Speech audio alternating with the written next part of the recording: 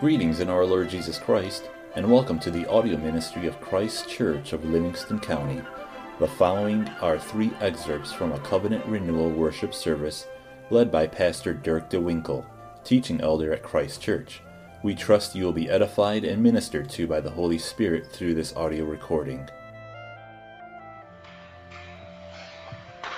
In our call to confession this morning, we turn to Proverbs 22, verse 1. A good name is to be chosen rather than great riches, loving favor rather than silver and gold. The wisdom of this verse is to be found in setting our priorities right. Names matter more than stuff. Integrity supersedes money. And mercy and grace are better than wealth and treasure. In the parable of the wealthy man who stocked up all his stuff in bigger and better barns and then died that night, Jesus said, "What good is it if you gain the whole world and lose your soul?" The reason this theme pops up again and again is that priorities matter. You make time for what is important to you.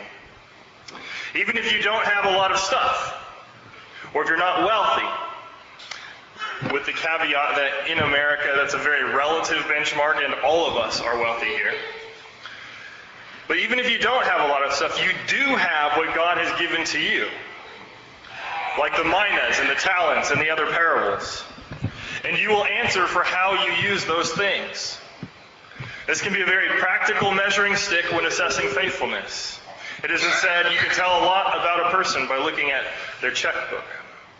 And this is because how we spend our resources, our time, our money, our relationships, our families, our attention, how we spend our resources matters. It indicates what is important to us. And that matters because God is jealous. He must be number one in our lives. As we live our lives, we must be careful to put first things first. As Christians, we confess and we confess that Jesus is our Lord and Master. He is first. His good name should be more important to us than selling out for the riches of this world. His loving favor and approval is better than money in the bank. And gloriously, though, wisdom is a graceful woman, fruitful and abounding with blessings. Jesus promised us that we don't need to worry about the things of this world. If we keep our priorities straight, God is faithful and we will abound in Him. This doesn't mean that every Christian is going to have it easy or make money hand over fist. But if you stop and take a look around, we are all living in the midst of great covenantal blessing. Like I said before, we are all wealthy here. And for that, we must glorify God and give thanks and worship Him, seeking first the kingdom of God, and all these things are added to you. Because if we forget to choose God and His name and His favor, then we set ourselves up to be like the rich fool in the parable. So this reminds us of our need to confess our sins.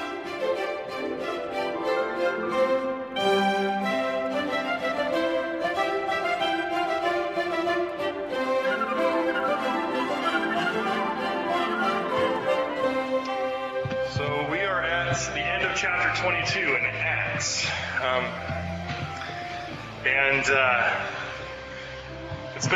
We've been in this book for a long time now, and Luke is spending a lot of time talking about what's happened to Paul since he's got back to Jerusalem after his third missionary journey.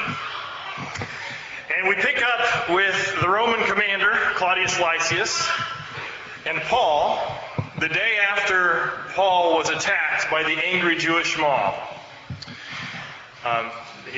The Jews from Asia had stirred up the crowd. The mob attacked Paul. The commander rescued him. Last week we talked about how the commander then commanded him to be scourged so that they could find out why he was, there was a questioning method that they had. And to find out why he was causing this stir in Jerusalem, but God used the ordinary means of Roman citizenship, which Paul had, to deliver Paul from that threat. Nevertheless, Lysias still needs to know, he needs to find out why Paul is the center of this uproar in the temple. So in our text today, Paul is providentially spared yet again by human circumstances, and God delivers him out of the hands of his enemies by inciting division among the Jews who are attacking him. But we start with how Paul got back into the hands of the Sanhedrin. Acts 22, verse 30. This is the last verse of the chapter. The next day, because he wanted to know, this is the commander, because he wanted to know for certain why he was accused by the Jews, he released him from his bonds and commanded the chief priests and all their council to appear, and brought Paul down and set him before them. So here we see Paul brought back out by Lysias. He's been held in the fortress Antonia, right there on the temple complex. And he brings him back out, and he brings him out to face the Sanhedrin. A couple of points of order. The first one is that the Sanhedrin, we encountered the Sanhedrin before. Peter and John had been placed before the Sanhedrin.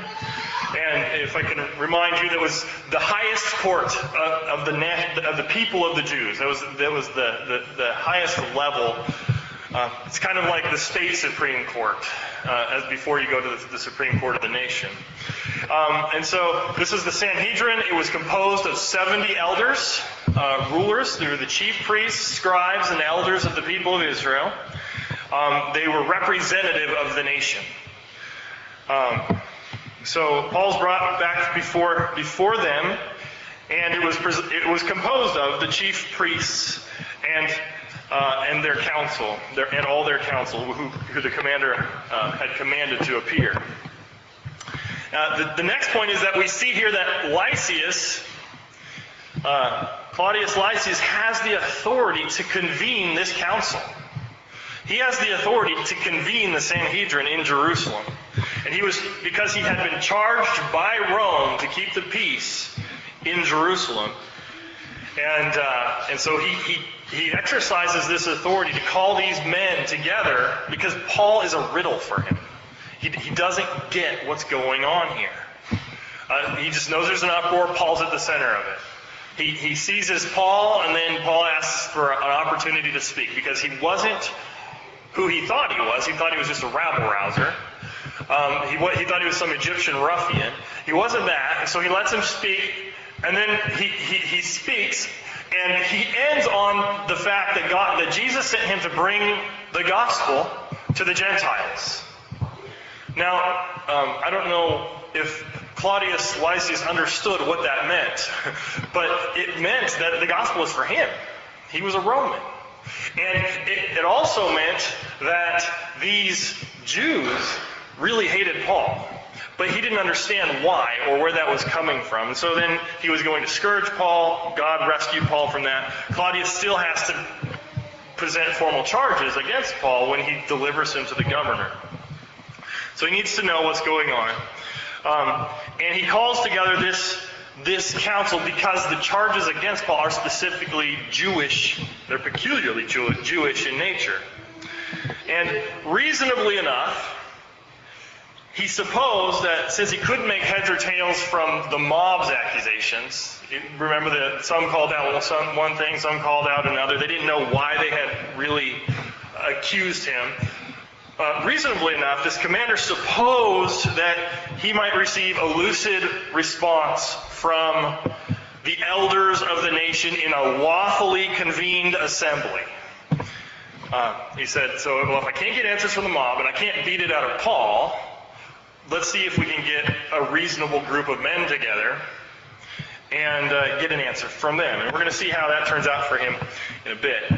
But the point that I want to bring out here is that this is a judicial setting. Luke's story is now in the courts of the land. And Paul starts out by giving testimony. And the testimony he gives is of a good conscience. 23 verse 1.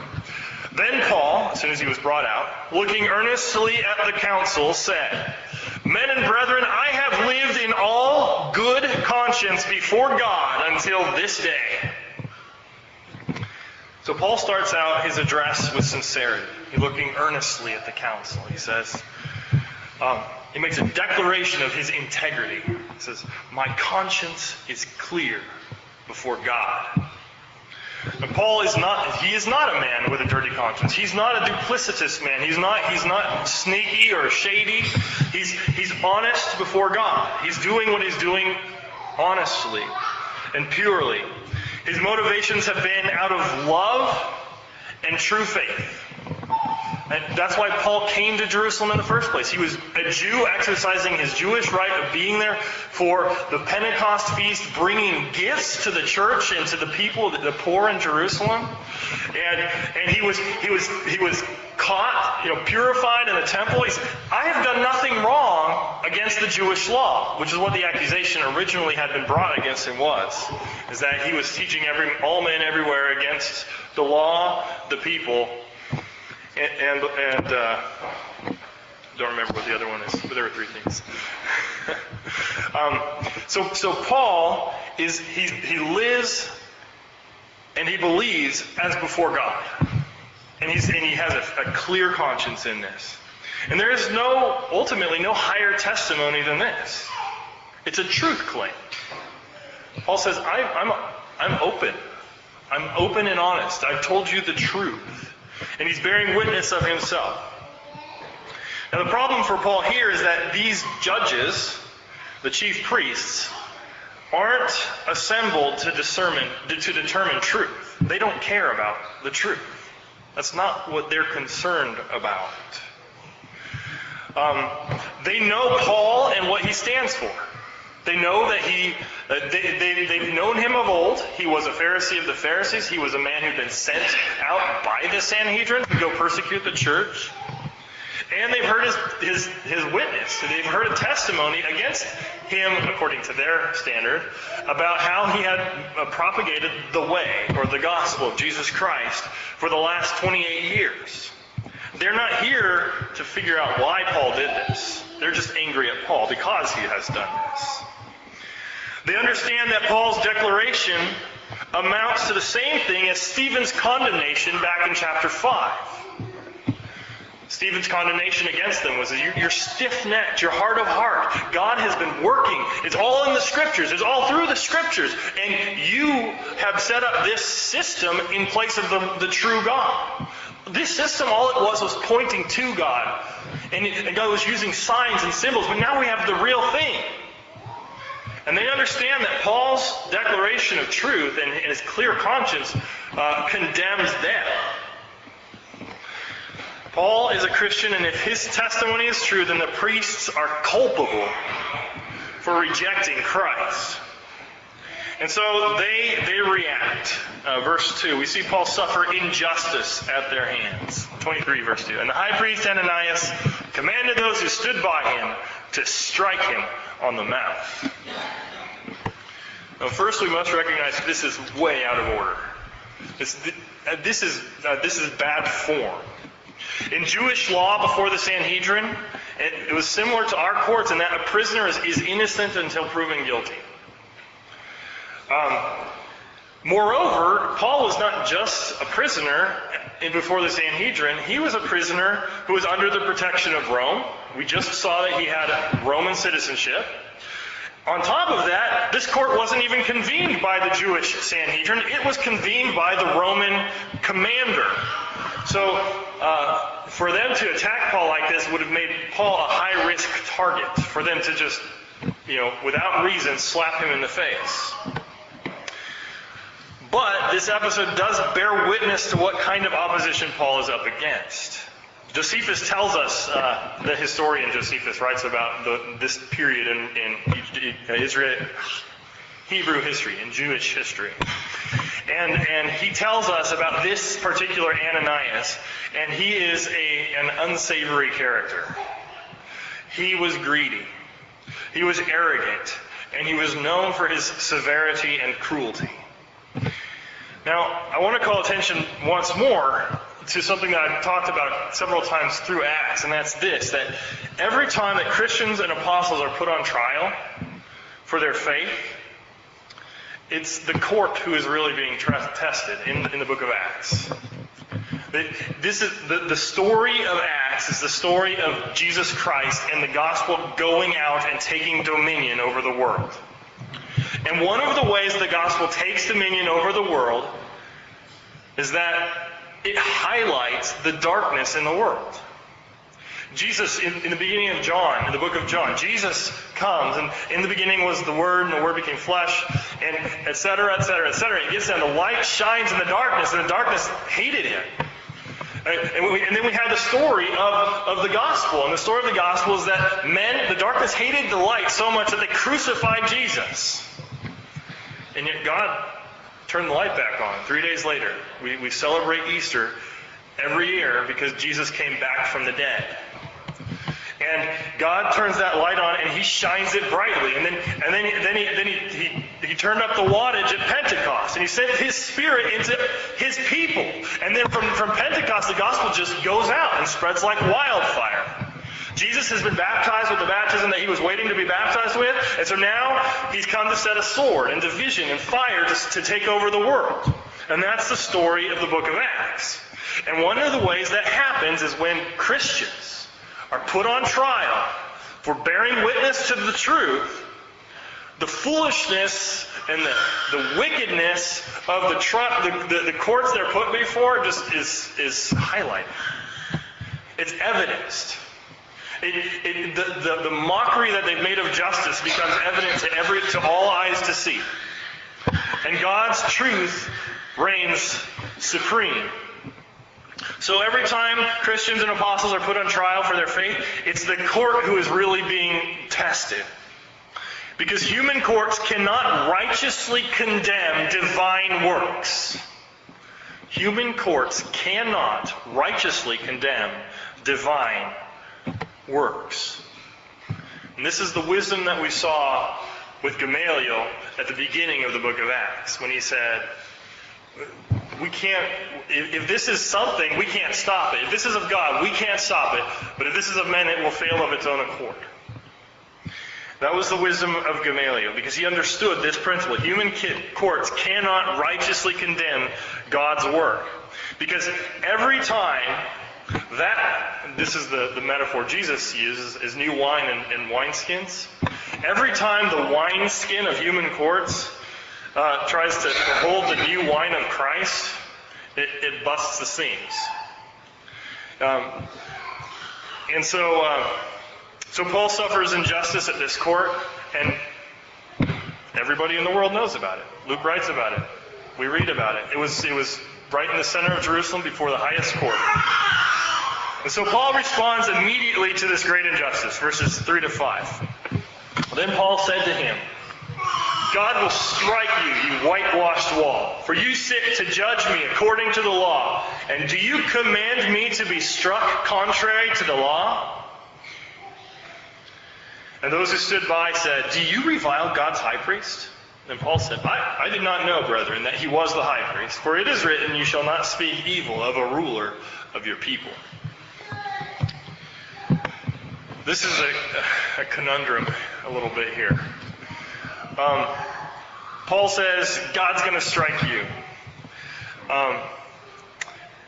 And then right away he says, well, I didn't know he was the high priest. And in the commentaries, these verses are debated as to the tone of the situation. And some people think, well, Paul he lost his cool there. He was in the wrong. He did not follow Jesus' witness. When Jesus stood before Pilate, he was silent. That's what Paul should have done. Just taken it. So some people find fault with Paul. Some think that Paul was being ironic. That when he says, I did not know, brethren, that he was the high priest, he was saying that he was saying that in the sense of, well, I didn't know that somebody who is capable of such injustice is worthy of the title of high priest, which is not necessarily really clear from the text, but that's one way to make sense of it. And some think that this was because Paul couldn't see him well enough, because we know that Paul had some eye issues that, so he really just couldn't see who was speaking, and so he didn't know he was the high priest. But I think that there's a more natural reading that makes better sense of this, especially when you consider that Paul had not been in Jerusalem for 28 years, hardly. I mean, he stopped in 2 or 3 times, just briefly. This high priest was not the high priest when Paul had been a Pharisee and a member of the Sanhedrin before he became a Christian. And and moreover, it's likely that the Sanhedrin would not have been dressed in their formal wear. This was a court that was convened abruptly by the commander, so they would have likely been dressed in their street clothes, so the high priest would not necessarily have been dressed up in all of his priestly garb. And finally, Paul spoke out of turn almost, as far as he starts speaking as soon as everybody shows up, and he wasn't addressed by the court, and that's highly irregular. Normally, when you have a court, it's the judge or the lawyers that address the witness, and then the witness is permitted to speak. So Paul spoke before he would have seen the hierarchy structure of the people that were standing before him. So basically, he's just saying, I didn't know that was Ananias, or I didn't know that Ananias was the high priest. And if he had, he may have responded a little more respectfully or a little differently. But, all that said, Paul's condemnation remains just. He didn't lie. He spoke the truth. This man was a whitewashed wall. God would strike him.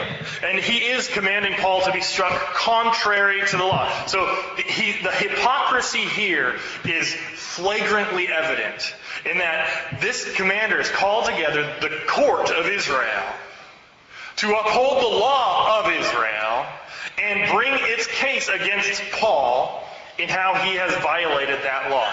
And the first thing that happens after all that Paul has said is that I have a clean conscience. The first thing that happens is that the high priest of that court commands him to be struck and violates the law that he's supposed to be upholding. Just flagrant hypocrisy and violation of truth and justice. So, moreover, while it's all true, Paul's declaration proves to be prophetic. Also, we know from Josephus, again, that God did strike Ananias several years later, but he died an untimely death at the hand of some Jewish assassins during the Jewish rebellion. So Paul has this interaction here, and just the hypocrisy of this court has been displayed to the world. And what happens next? What happens next is that Paul gets shrewd. He gets clever. He is a very intelligent and wise individual, and he gets really tricky here. So verse 6. But when Paul perceived that one part were Sadducees and the other Pharisees, he cried out in the council, Men and brethren, I am a Pharisee, the son of a Pharisee. Concerning the hope and resurrection of the dead, I am being judged. So he perceives something very, very interesting here. When Paul recognized that he wasn't going to get anywhere with the simple declaration of truth, that's not what this court was about.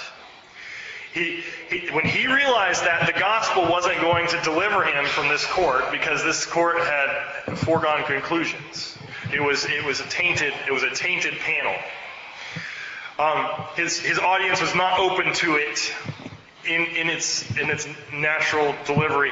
So he starts his address over and he takes a different and, shall we say, more nuanced tack. He says, okay, let me start over. And let's go at it from this angle then. And there's a similarity here between his witness before the mob the day before, in that his testimony starts with disarmament. Remember when he witnessed to the mob, he says, I'm a Jew, I'm a Jew. I believe in the law. And he starts telling them all these, how he persecuted the church. And so the mob would have gotten to the point of thinking, well, what's the big deal? Why are we attacking this guy?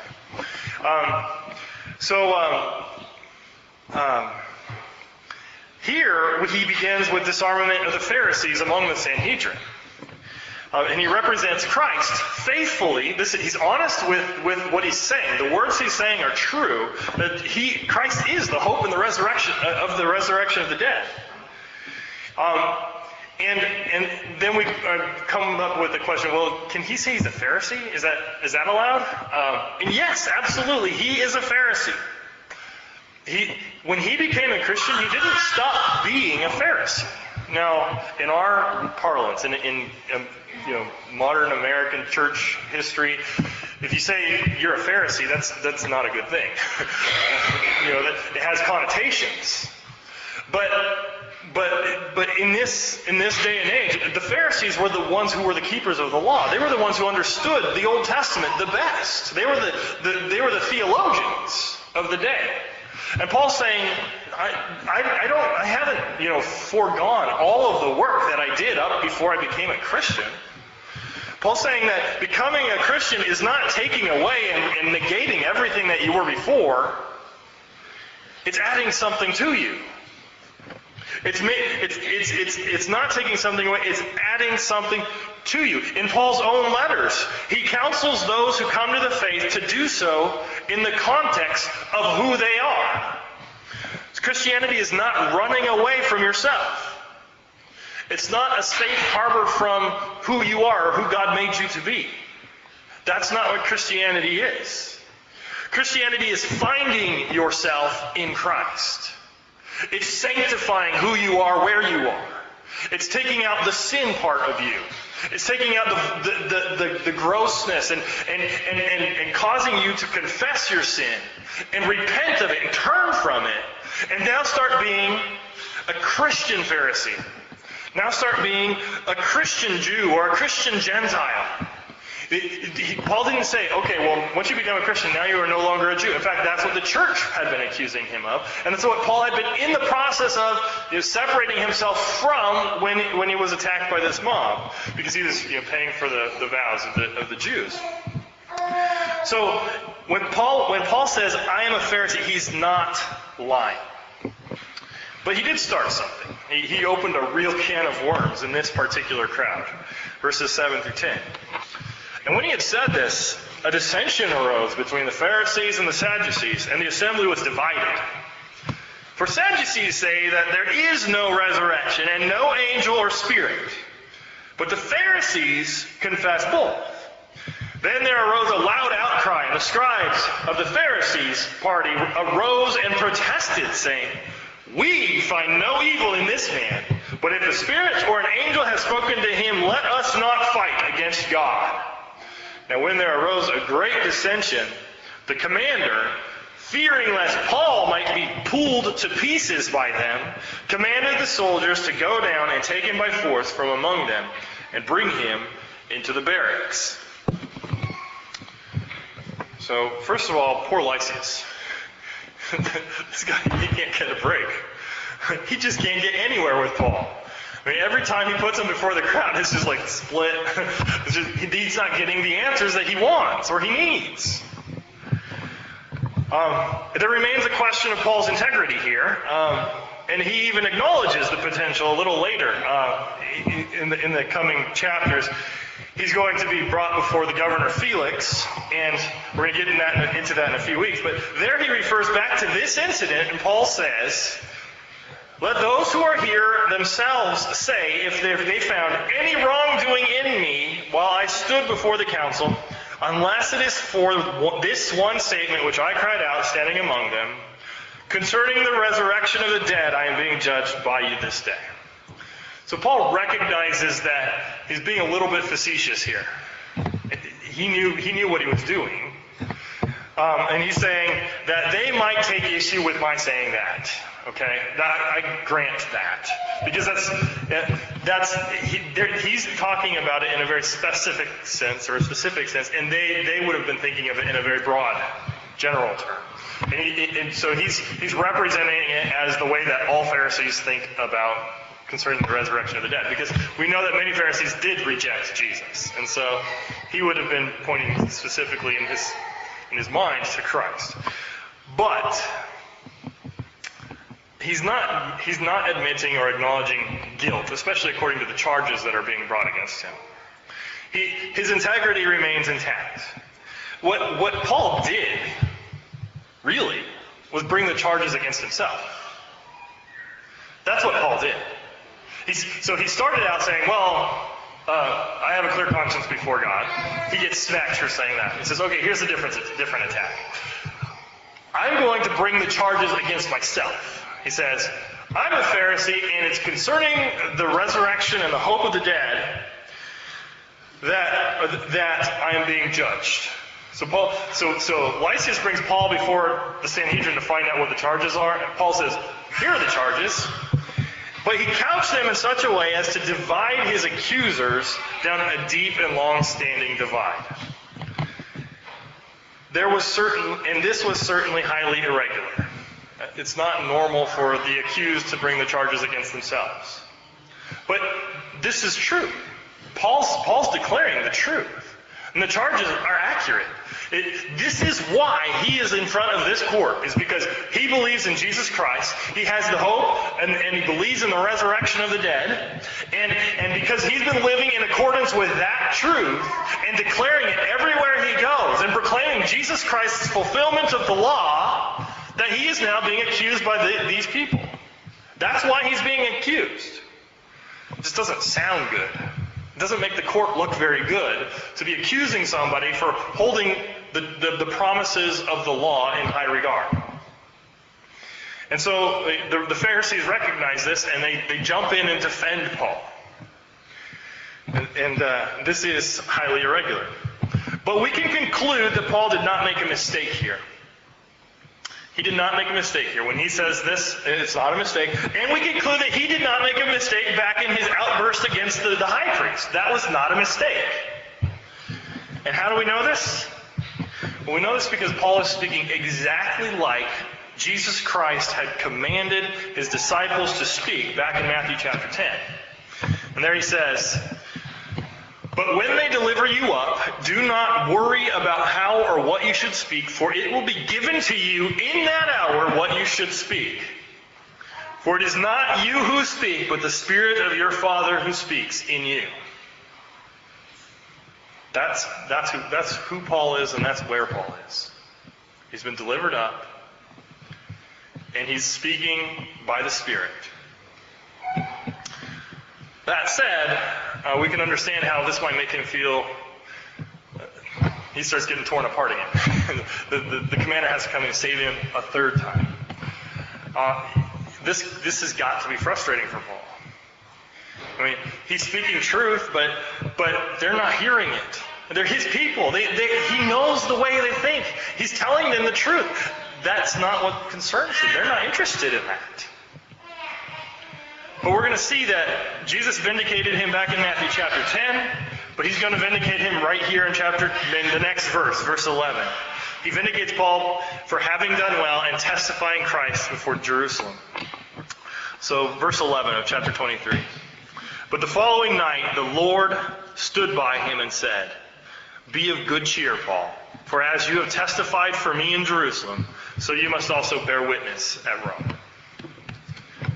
So Paul's situation was certainly a rough one. We know this because Jesus comes down to give him peace. Jesus saw it necessary to come down and speak to Paul. And he appears to him expressly in order to lift his spirits. We understand his melancholy. He's in his second night in prison. And 2 times his testimony has been rejected by his beloved people. And instead of accepting life and free grace in the hand of God, which he's bearing witness to, they've tried to kill Paul 3 times now. They've tried to kill Jesus Christ's chosen ambassador 3 times. And moreover, there was no justice. Even in the highest court of the land of the chosen people of God, there was no justice. These people were the recipients and the guardians of God's law. And in fact, there was more justice from Rome than there was from Jerusalem. But Jesus is not fazed. And Jesus comforts Paul because Jesus is in charge. Jesus appears to Paul in the night. What a glorious reprieve for Paul. He must have been second-guessing himself by now. I mean, these are things he's been wanting to do for years, decades, really. And just he's had terrific success on the mission field. He's a preacher of the gospel. He's planted churches all across the eastern half of the Roman Empire. Where he goes and he preaches, people believe. And he preaches in Jerusalem, and bam, he's attacked. Or he's attacked, and then he preaches, and then he's attacked again. Then he bears witness before the court. He's attacked again. But Jesus comes and reprieves him. Paul must have felt his soul swell within him to stand before his Lord and just to hear those words. Well done. Well done. You are doing what you're supposed to be doing. So Jesus gives him reprieve. He gives him words of comfort. He tells him he's been successful. Be of good cheer, Paul. As you have testified for me in Jerusalem. Your words were my words. Jesus is basically saying, I don't measure success the way you do, and you are successful. Don't second guess yourself. Just trust me. Trust me. And then Jesus puts him back on task. He says, you're done here. You're done. You did a good job. Now, go to Rome. Keep up the good work. You just keep doing it. Keep going. So Paul is to move his ministry from the center of the church to the center of the world. Again, this is the direction that the gospel takes in Acts. It always starts in Jerusalem and goes out. Goes out further and farther. So it's now the next place he said, and prophetically he's talked about this already in the past chapters, he's going to Rome. He wants to go to Rome. He's already written the book to the Romans. Now he's got his free ticket to Rome. Well, we're going to get to that in a bit. But that's what happens here. In captivity, Paul gets a free ticket to do what he's supposed to do. God blesses him. So there's a lot of story we've covered this morning. But the take home from this is really simple. And here I'm going to borrow a line from my former pastor, Doug Wilson. God draws straight with crooked lines. Ordinary means are crooked. We live in a messy world. The world is fallen. The sin has decayed and eaten away and messed us and everything around us all up. It's all messed up. These are crooked lines. I mean, you look around you, you're like, how do you make sense of this? What is going on here? This is what we see when we see wickedness and corruption in high places. What's going on here? How does this work? That's wrong. It's evil. But we have God's light, and He is shining in our world. And what He shines in our world is that He is working here. Nevertheless, or despite the evil and corruption and wickedness and the dirtiness and the vileness and the crookedness and the brokenness and the death and the suffering and the pain, God is working here. He delivered Paul, and He delivers us. We can know that Jesus is in charge. And if we submit ourselves to Him, He has a comforting word for us. He has encouragement and a purpose. A purpose. We're not here without a purpose. We're here for a reason. God gives us a life worth living and the assurance that He is here with us to the bitter end in this glorious battle in the midst of all these crooked lines. In the name of the Father, the Son, and the Holy Ghost.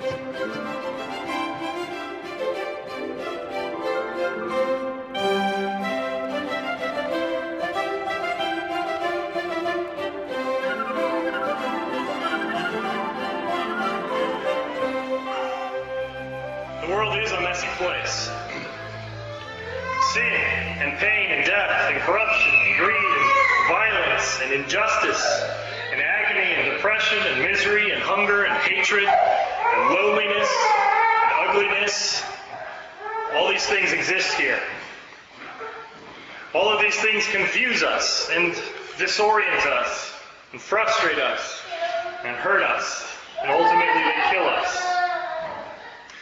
And yet, in the midst of all this, God humbled himself. He stepped down into our shoes. He bore our guilt and our shame and our punishment once for all on the cross. And because he did that, and he shines the light of salvation in our dark world, we can now see clearly that Jesus is Lord, and God is love, and he died for us. We come to this table to remember and to receive the grace of God. We come here to participate in Jesus' body and blood, and to be united to Christ, and to be fed by him. As surely as we eat and drink this bread and wine, we are covenantally bound to our God. And he purifies us in the blood of Christ, and calls us sons and daughters, and draws us into his bosom for all eternity. And in this light, we can now go out and fight the darkness. In this light, God gives us victory over the courts of men and the empty vanities of our world. We can know God's presence and his favor in Jesus Christ. Amen. Thank you for listening to these excerpts from the worship service of Christ Church of Livingston County. If you would like further information about anything in these messages, the Bible, about Christ Church of Livingston County, or wish to make any other related inquiry, please feel free to contact Pastor Dirk DeWinkle through our website, ChristKirkMI.com. That's ChristKirkMI.com. Again, thank you and blessings.